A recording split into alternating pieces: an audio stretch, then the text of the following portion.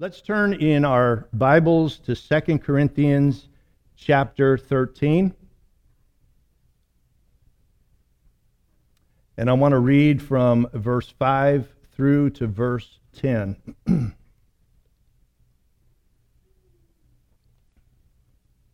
then let's pray.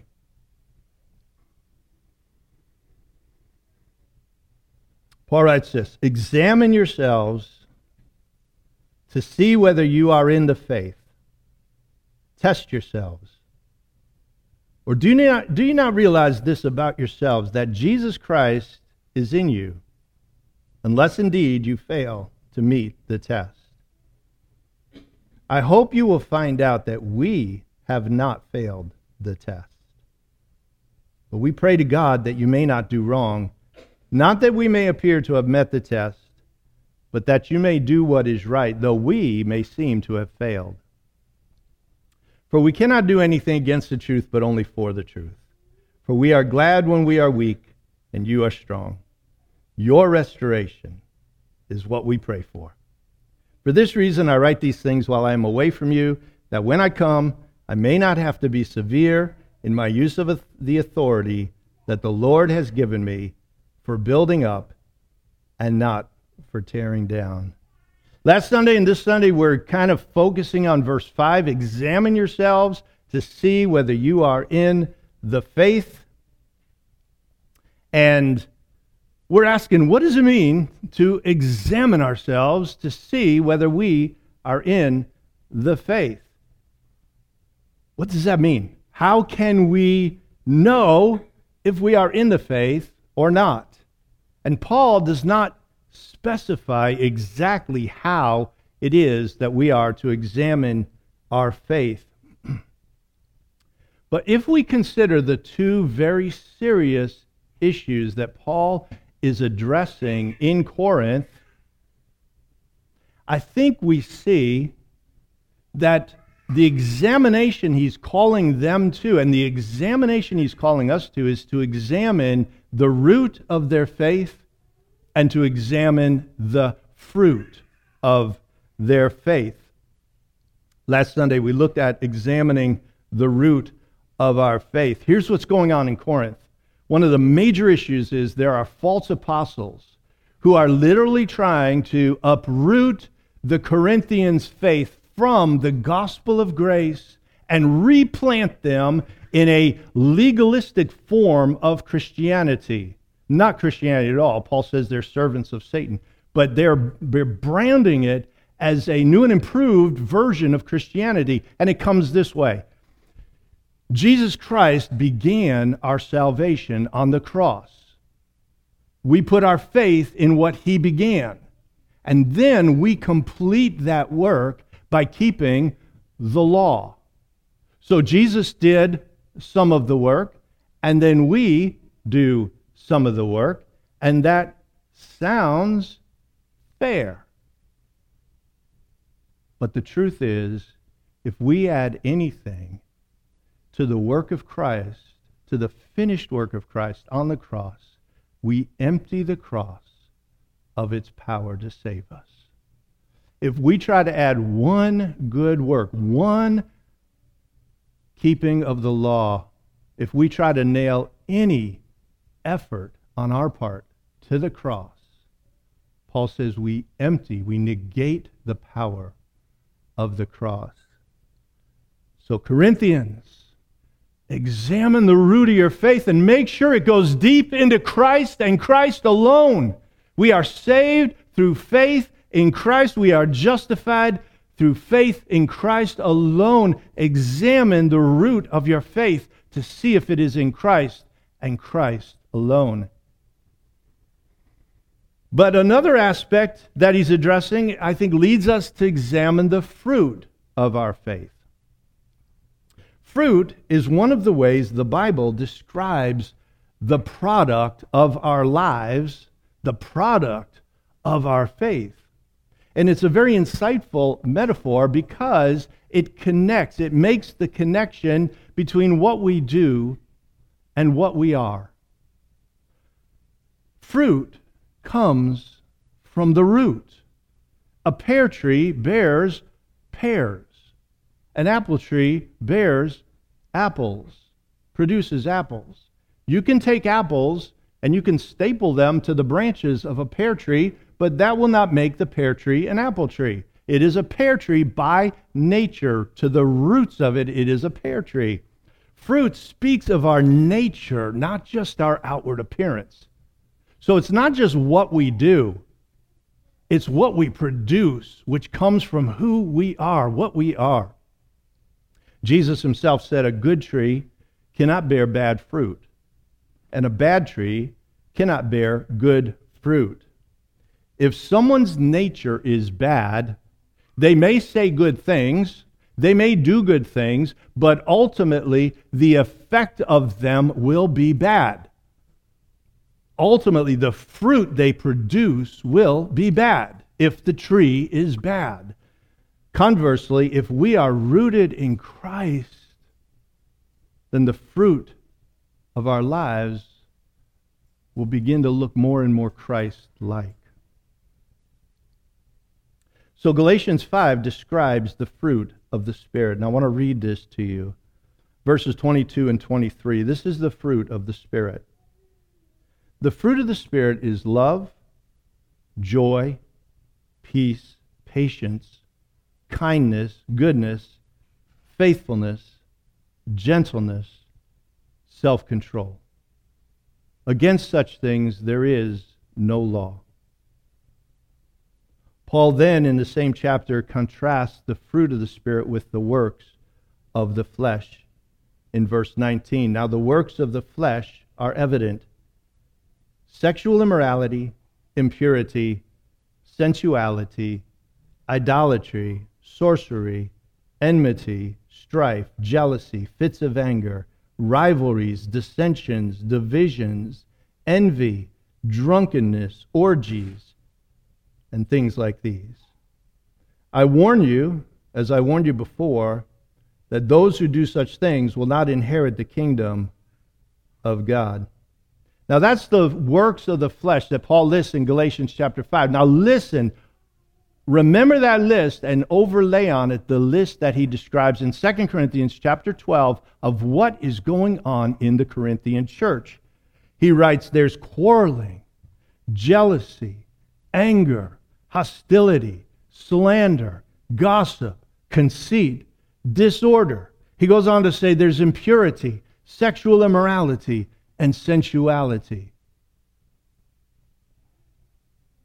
Comparing that list of what is going on, what he's concerned is going on in the Corinthian church, to the list of the works of the flesh, we understand why Paul says, make sure you are really Christians. Examine yourselves to see if you are in the faith. If Jesus is living inside of you, the fruit you produce should look very different than that list. Now, I mentioned last week that a lot of Christians, I believe many Christians, maybe most of us, at some point we struggle with doubt. We struggle with insecurity about whether we are really saved, whether we are really, truly Christians. I think most of us do at some point.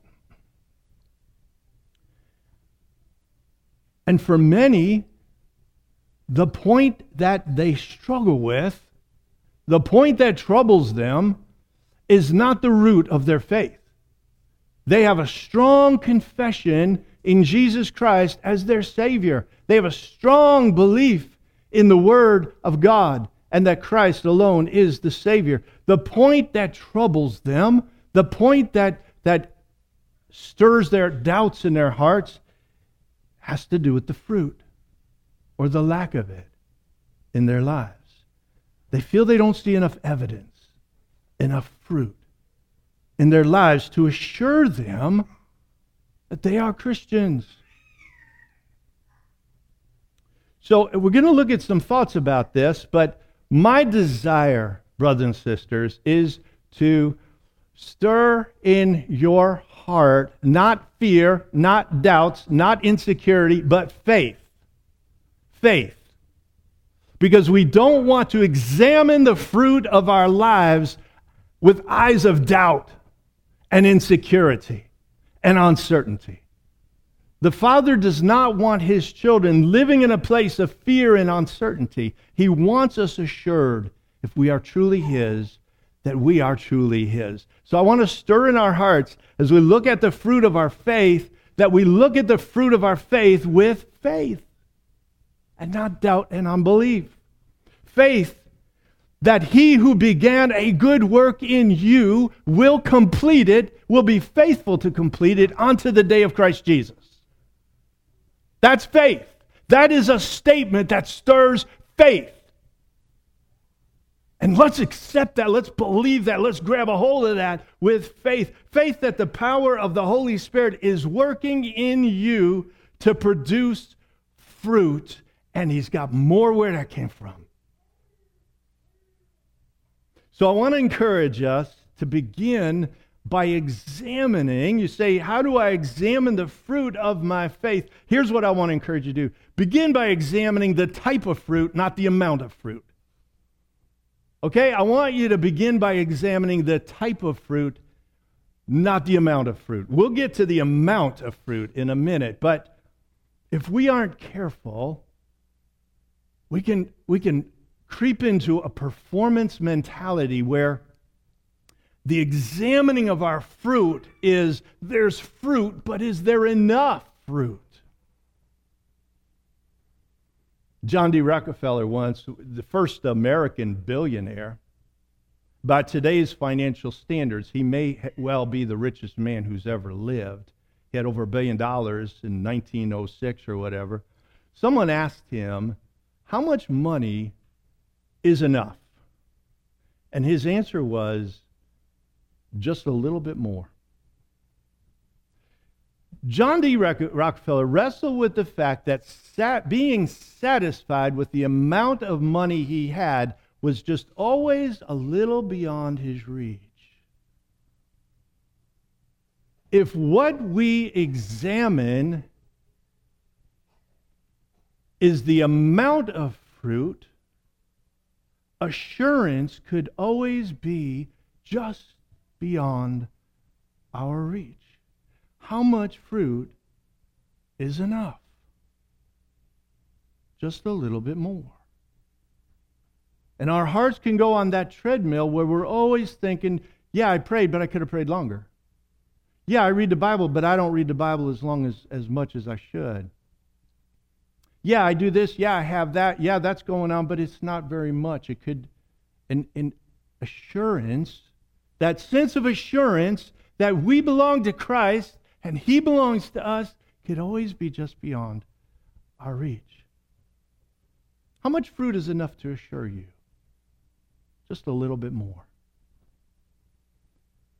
So I want you to ask yourself this question. Is there evidence of the fruit of the Spirit growing in your life? Is love growing? Is patience growing? Is there joy that's growing? Is there self-control? Is there kindness growing in my life? And again, someone says, yeah, there is, but not enough. Leave the amount alone for the moment. What's the type of fruit that's growing in your life? A pear tree doesn't become a pear tree when it bears a certain amount of fruit. The fruit is a product of what it is. It's not a pear tree because it bears fruit. It bears fruit because it's a pear tree. We aren't children of God because we bear fruit. We bear fruit because we are children of God. It is our nature. So even if you see small amounts of the fruit of the Spirit in your life, rejoice. You hear me? Rejoice. Stop beating yourself up and say it's not enough. Rejoice that there is evidence of the fruit of the Spirit in your life, and believe with faith that you are a child of God, and believe God to produce more fruit in you. But your faith is in the root, not in the fruit. The faith is in that Christ has purchased me. His work was sufficient for me. The faith is in the root. And then we believe God for fruit. Now, I've got to say this. On the other hand, if someone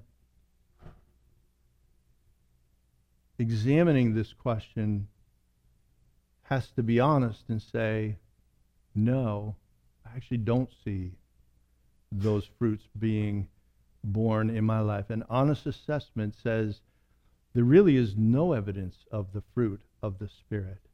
If you find that your life is characterized by the works of the flesh and not by the fruit of the Spirit, there's none of the fruit of the Spirit growing. There's anger, there's immorality, there's gossip, there's slander. The footprint you leave behind is division and rancor and broken relationships. And you see that this, and you have no fruit of the Spirit, and your confession of faith has no effect on your life,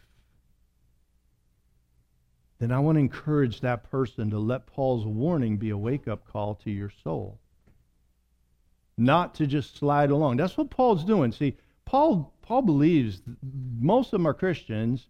That's why he's encouraging them. He's going to go on to encourage them.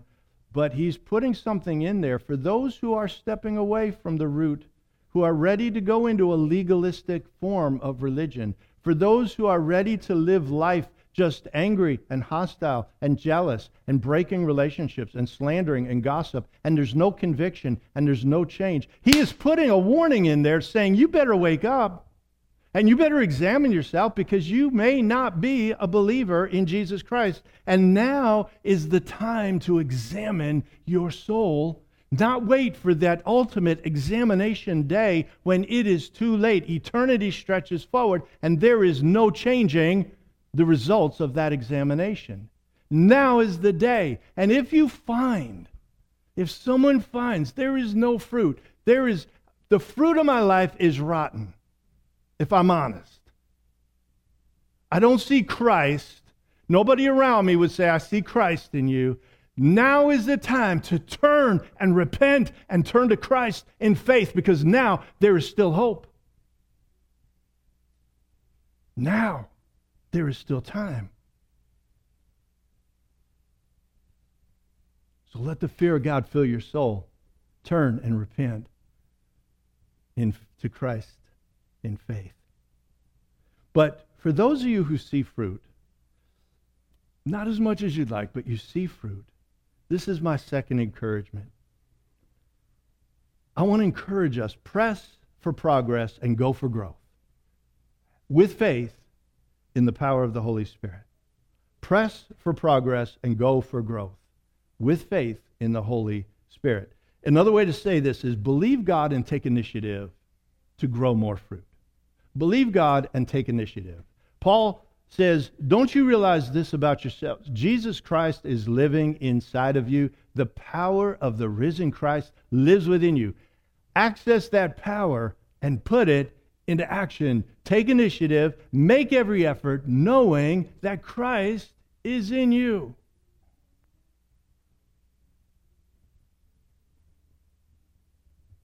Fruit is different than the root. See, I would never, ever encourage you to make every effort to add to your justification. I would never encourage you to try to add to your adoption or redemption through effort. The root is 100% Christ. He did it all. You're as justified the moment you're saved as you will ever be. 100%. We add nothing except our faith in Christ. That's the root. But the fruit is different. We can and we should make every effort to bear more fruit. Because we can have more fruit and we can have less fruit depending on what we do and what we believe. We believers can make progress or we can lose ground depending on what we do or don't do. And this type of doing and working and making every effort is not legalism. It's believing that Jesus lives in us and in being what we are. We're not doing it to become Christians. We're not doing it to be children of God. It's out of faith that we are children of God. Jesus said if we abide in him, he will bear much fruit. We will bear much fruit to the glory of God the Father. If we abide in Christ, we will bear much fruit. Fruit bearing is not a matter of us trying real hard for God.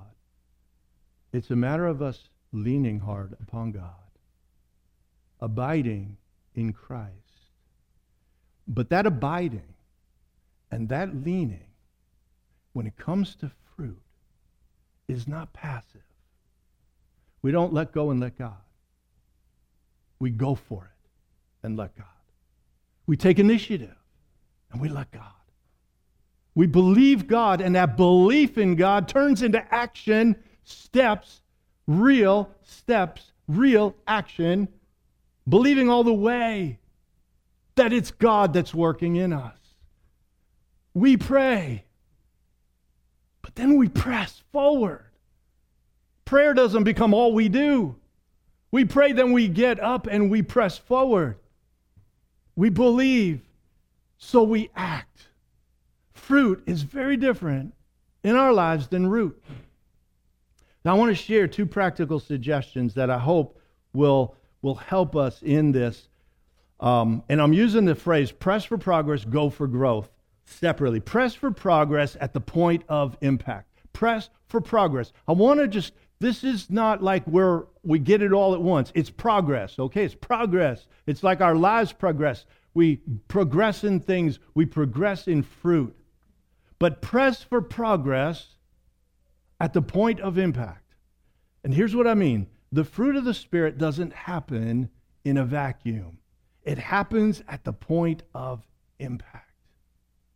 Where do we learn to grow in the fruit of the Spirit of patience? When something is trying our patience. When your kids are driving you crazy for the 100th time, that is the point of impact. Which fruit will you produce? Patience or impatience? That's when it says, hey, we don't need patience when nothing is trying our patience. We're all patient. You all look patient to me right now. Maybe I am trying your patience. I don't know. But you all look patient to me right now. It's when something is pressing on our patience that the Spirit of God can come in and help us at that moment to grow fruit of patience. When we are in a long trial, you know what I mean? A long trial? Like, you've been praying, the trial remains. You've been believing God, the trial remains. Not just a day, not just a week, maybe not just months. Maybe the trial has been on you for years. And your heart is tempted to say, does God not care? Does God not listen? Is he not able? What's going on? There is a fruit of forbearance, which is to be under a pressure for a long period of time. You will never learn that fruit if you're never under pressure for a long time. You can't learn to be under pressure for a long time in a half hour. And so the weight remains on your shoulders. You pray, God, lift it. It doesn't lift. You say, God, change it. It doesn't change. And you learn to walk under the weight. And you learn forbearance. When someone treats you badly, speaks unkindly about you, that's the point of impact. Do you retaliate in kind, or do you speak kind words in response? Love is the first of all the fruits. And Jesus tells us we're to love our enemies. That's the greatest point of impact. It's not that hard to love people who love us. But when someone hates you, when someone calls you an enemy, to love them and pray for them and do good to them, that's the point of impact. Which fruit will we produce? Now that takes a supernatural love. We can all produce love for people that we love. It takes a supernatural love of Jesus to love someone who hates us. That takes abiding in Jesus. It says, Lord, I don't have that in my heart. I need you to put that in my heart. But as we remember, Jesus died for us while we were yet his enemies. Maybe we begin to see enemies in a little different light.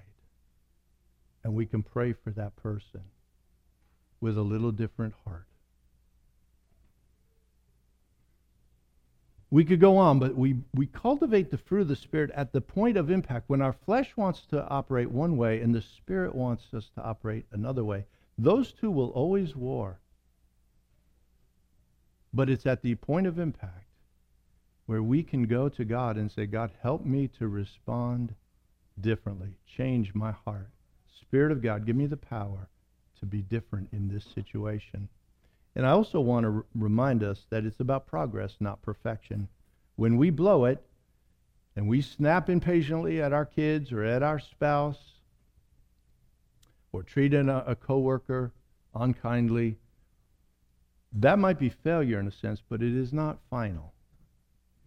Those are, if we have a sensitive heart to the conviction of the Holy Spirit, those can be amazing opportunities to learn. To learn. You see, you speak harshly. Now here's what we don't want to do. Speak harshly, say something unkind, hurt somebody, walk away and say, I'm just going to keep moving.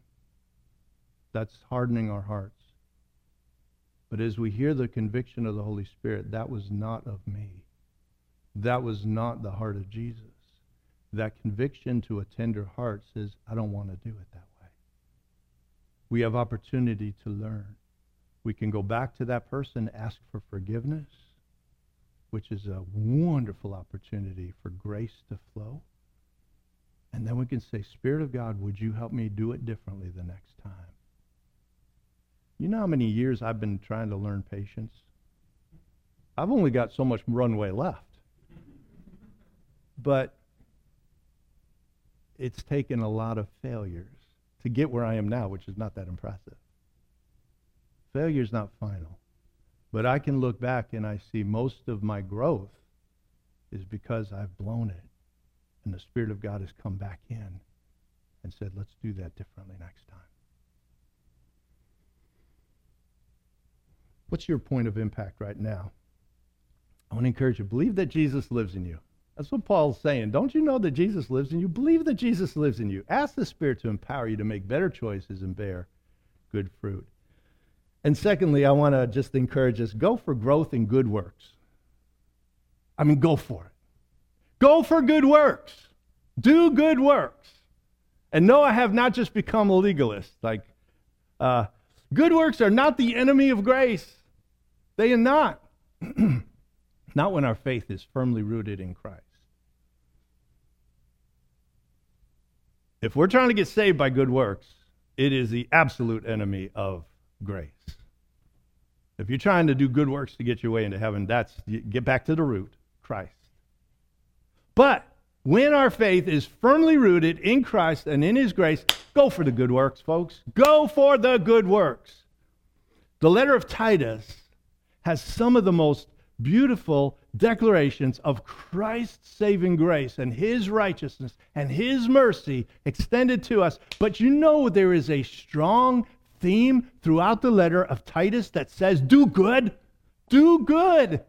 It's not an adversary to grace to do good. I want to read a couple verses from Titus chapter 2, verse 11 through 14.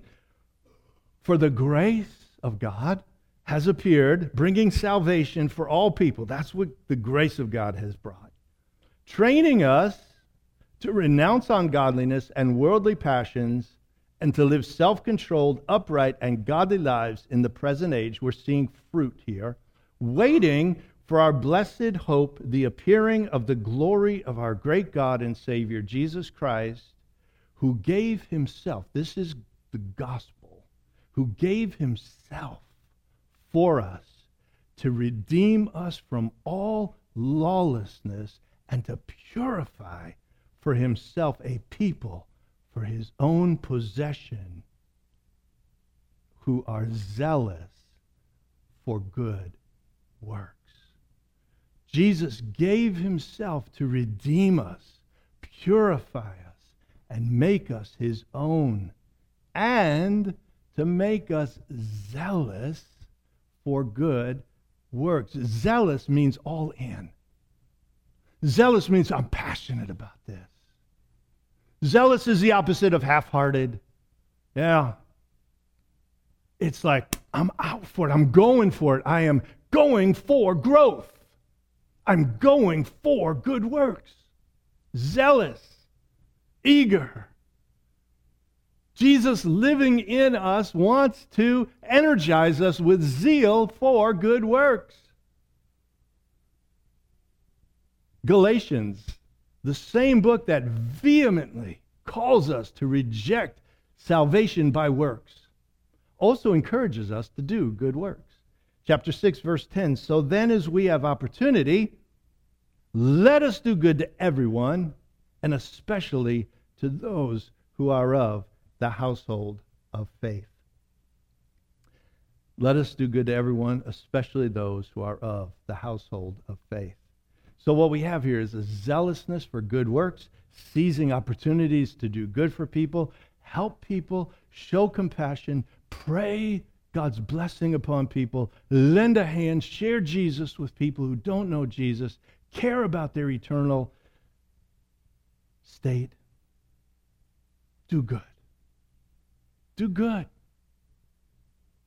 Good is what's good for them, what love would do for them, what's benevolent to them. Do good. Practical, simple, very spiritual. Do good to others. We weren't saved by good fruit, but we were saved for good fruit. And I want to encourage us, if we struggle with assurance,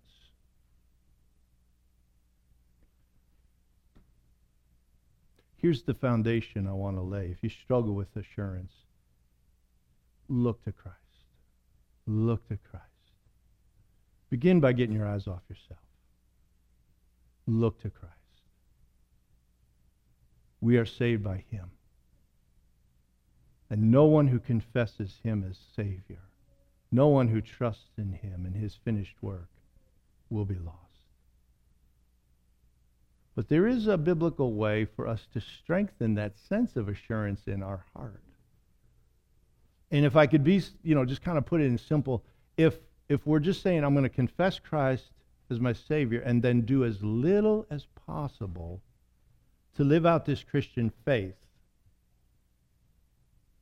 Listen, if your faith is in Christ, you're saved and you can be with the Lord. But you're probably not going to feel a whole ton of assurance. But if you go for it,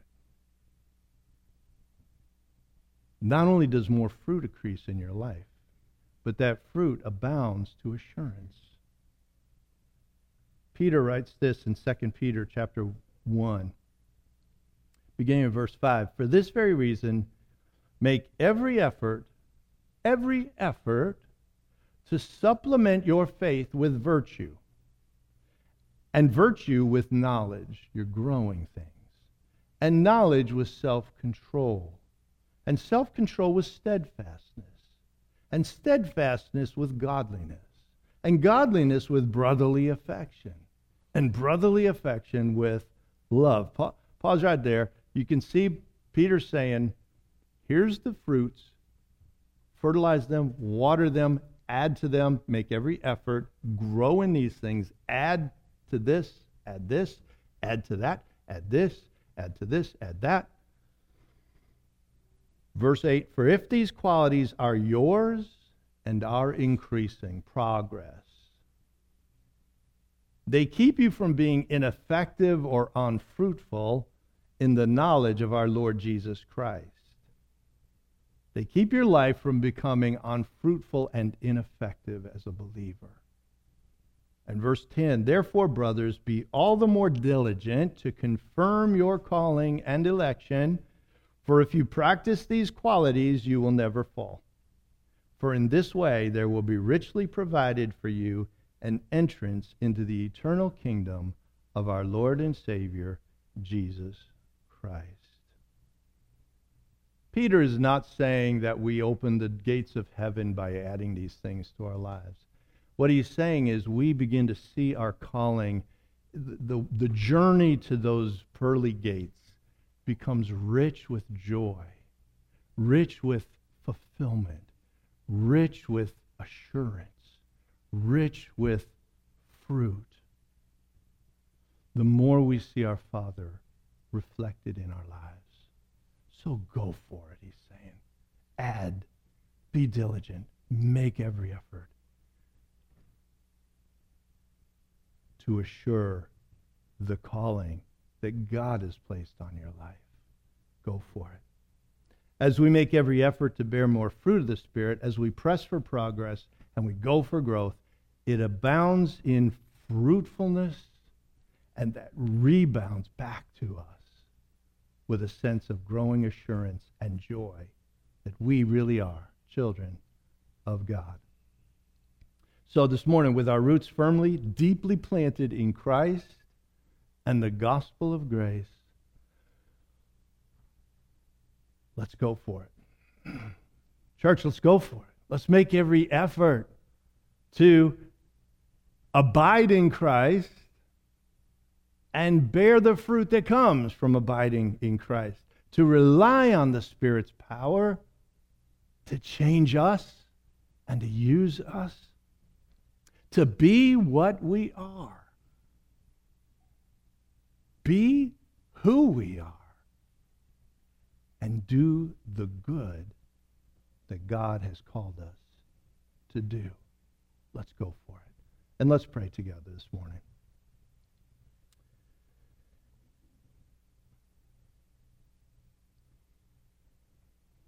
Lord Jesus, we want to affirm again and again and again and again that our hope is in Christ.